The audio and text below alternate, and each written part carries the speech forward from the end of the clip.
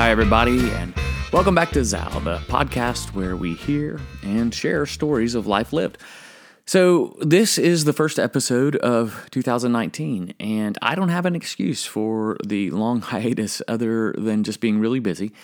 And I'm also trying to get back into some sort of running shape, and I've been doing longer runs on Friday, which is usually the day I set aside to work on this podcast.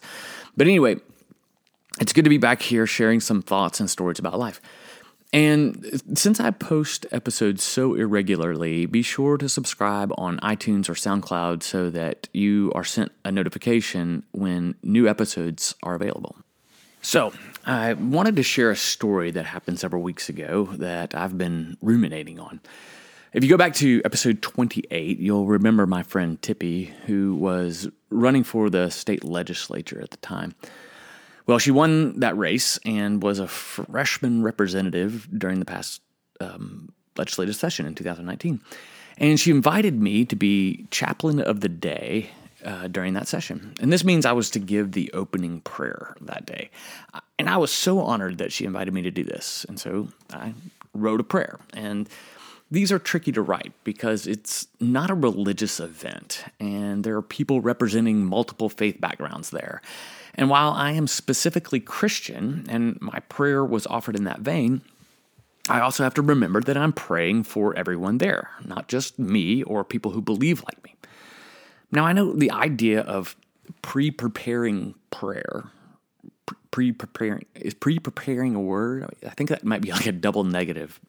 The idea of writing a prayer in advance might turn people off because prayer is supposed to come from the heart.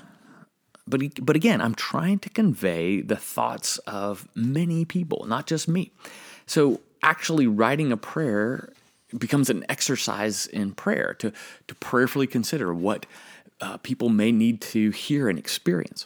So anyway, I wrote the prayer. I showed up when I was supposed to, and the woman in charge of the chaplain of the day showed me to my seat. And she explained that I was supposed to sit there, and wait to begin. And when my name was called, I was going to go to the podium and offer the prayer. So, and then she said, then you're supposed to return to your seat. And she explained that at that point, I'm free to leave, or I can sit and watch the session. But if I stay, I'm supposed to stay at that seat. And that seat is like a stone bench along the wall, and it's also where the daily pages sit. And the daily pages are not like college interns. They're like middle school kids who've gotten out of school for the day to take papers to the representatives and whatnot.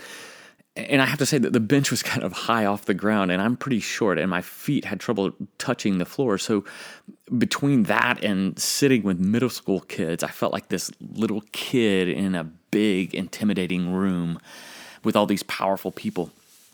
But I was greeted by some people, including Tippy, and I have to say, they made me feel very special in that moment. So the session begins, and the leader began to speak, and I could hardly hear what he was saying, but I all of a sudden heard my name, and so I walked to the podium, and I offered the prayer that I had prepared, and I said it. And it wasn't the most beautiful prayer I've ever prayed or that anyone's ever prayed, but once I was done, I turned and I walked back to my seat as I was instructed. However, as I did, the body started saying the Pledge of Allegiance. And when I got back to my seat, I stood and faced the American flag like everyone else, and I waited respectfully while they finished. Now, here's the deal. I don't say the Pledge of Allegiance. I haven't for many years.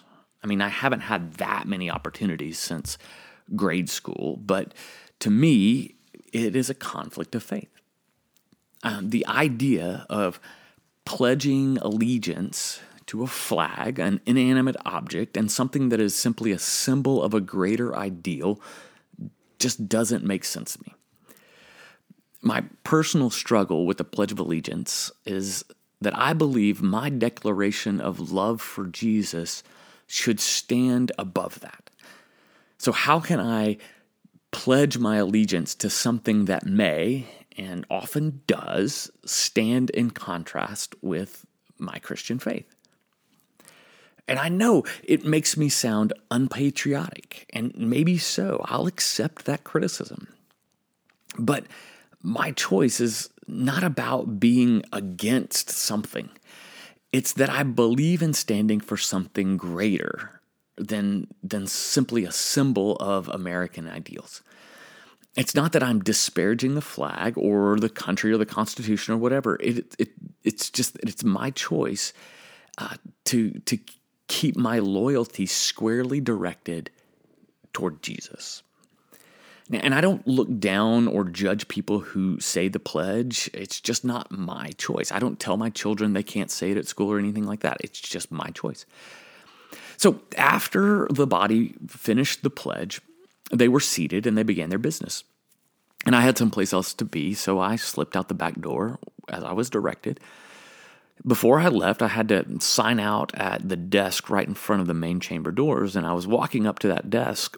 And as I did, this gentleman, and I'll call him a gentleman for now, walked right up to me, and he got rather close. And I could tell by the look on his face he wasn't coming to thank me for being there. He pointed at me, kind of in my face, and said, "I'm very disappointed you did not pledge your allegiance to our flag." And honestly, I was so caught off guard that I didn't have a response, and I just kind of mumbled. And I don't even remember exactly what I said, but I think I said something like, "Well, I didn't know I was supposed to." And he said, "After you finished your prayer, you were supposed to stay at the podium and immediately turn and face the flag for the Pledge of Allegiance." Well, I wanted to tell him that I had not been given those instructions. Those were not the instructions I received, as if that would matter.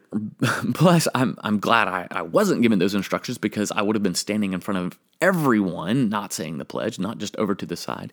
But anyway, by that time, I had recovered from being caught off guard, but I still didn't know how to respond. And I think I said, "I don't even know who you are." And I think I was trying to say, "Who do you think you are?" But it didn't come out right. But by that time, he was walking away anyway. He had said his piece.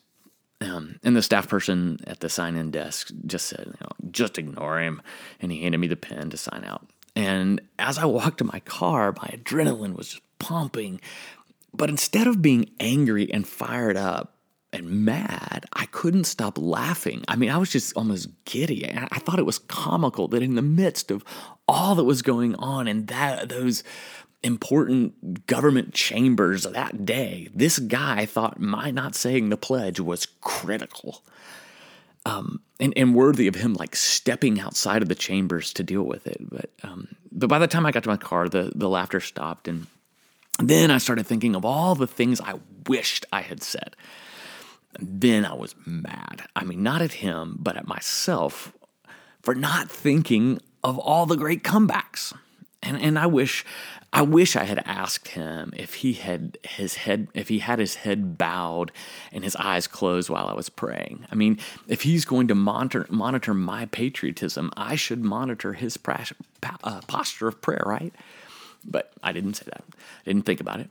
And I wish I'd said something like, "Isn't your job as a legislature to protect my right not to have to say the pledge?" But I didn't think of that. What I usually say about it is, when people ask me about the Pledge of Allegiance or I talk about the Pledge of Allegiance, is that I don't pledge my allegiance to anyone or anything but Jesus Christ. And I really wish I had said that, because that's really my truth. I mean, it would have been the perfect comeback to this guy, because when I found out later who he is, I found out that he prides himself as the keeper of conservative ideals. And he proposed a lot of anti-gay legislation for that legislative session that thankfully didn't make it out of committee. So if he's the poster child for conservative evangelicalism, shouldn't he be making that same argument?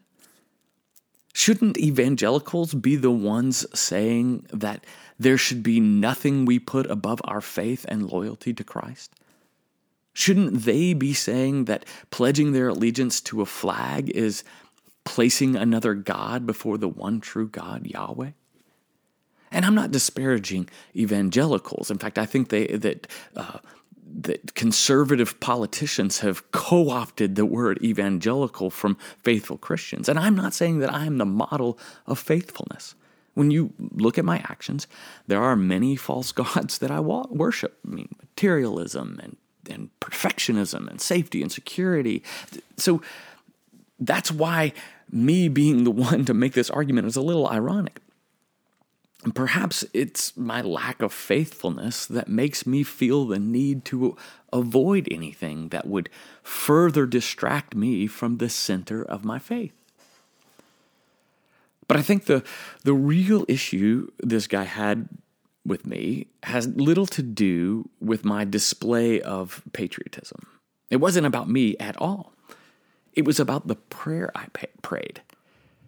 Because I prayed for gay and transgendered people and poor people and uninsured people, and I prayed for homeless people and black and brown people and everyone who is marginalized. And I proclaimed that God was their God and reminded the legislature that they were there to protect those people too. That's what he was mad about. But he had no argument, because who criticizes a prayer? He couldn't come out and say, "How dare you pray for poor people?" So this is where my reflections on this encounter have really been. It's on prayer and the purpose of praying before non-religious meetings and events. I mean, what is the purpose of offering prayer at these civil and public forums? Is it to have a true experience of divine intervention, or is it simply a head nod to God before we do the important stuff, the stuff we've really come there to do? I mean, it's been my experience that people don't really want actual prayer. They want the idea and illusion of a prayer. And I'm not talking just about politics like this one. I've been asked to pray before races, before meetings, before fundraiser galas, before awards banquets. I was even asked to pray before a protest rally. And they all wanted me to be able to say, they all wanted the event to say, we did a good thing by having a prayer, but they don't want the prayer to change anything. I mean, does the state legislature really want God to show up? Because if God does, they aren't going to have a lot of fun. They're going to have to do a lot of things differently. The last time Jesus showed up at a political event posing as a religious event, he kicked some tables over. Now, that may be a stretch of biblical interpretation, but you get my drift. And so I've been reflecting on this. And I started to make some sort of personal declaration that, I'm done praying at strictly secular events. I was thinking that these displays of false faithfulness water down the power of prayer, and they kind of make a mockery of it. But I'm backing off that, because in this case, the prayer worked. God showed up. This guy wasn't upset about my lack of patriotism. He was convicted that God may love people he has a problem with. He was uncomfortable with having to love and represent all the people God loves. It's like God showed up and didn't look like he thought he should. I invoked the name of God whose image lives in every person. And that God showed up and made him nervous.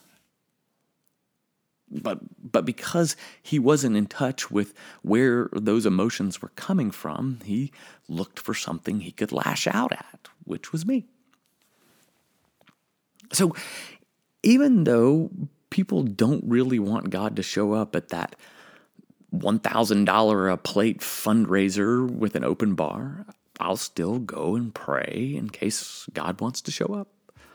Or even though people don't really want God to change their predetermined decisions before a meeting, I'll still offer an opening prayer. I'm still not going to go pray before the protest rallies. That was super awkward. But I'm kidding. I'll probably do that too because I'm a people pleaser. It's just that we never know where God is going to show up. And it may make us uncomfortable. In fact, it should make us uncomfortable. Anyway, thanks for coming back. And I know it was coming way back because it's been so long since I put up an episode. But thanks for wrestling with these thoughts. Thanks for living deeply. As always, thanks to Mr. Carter. Until next time.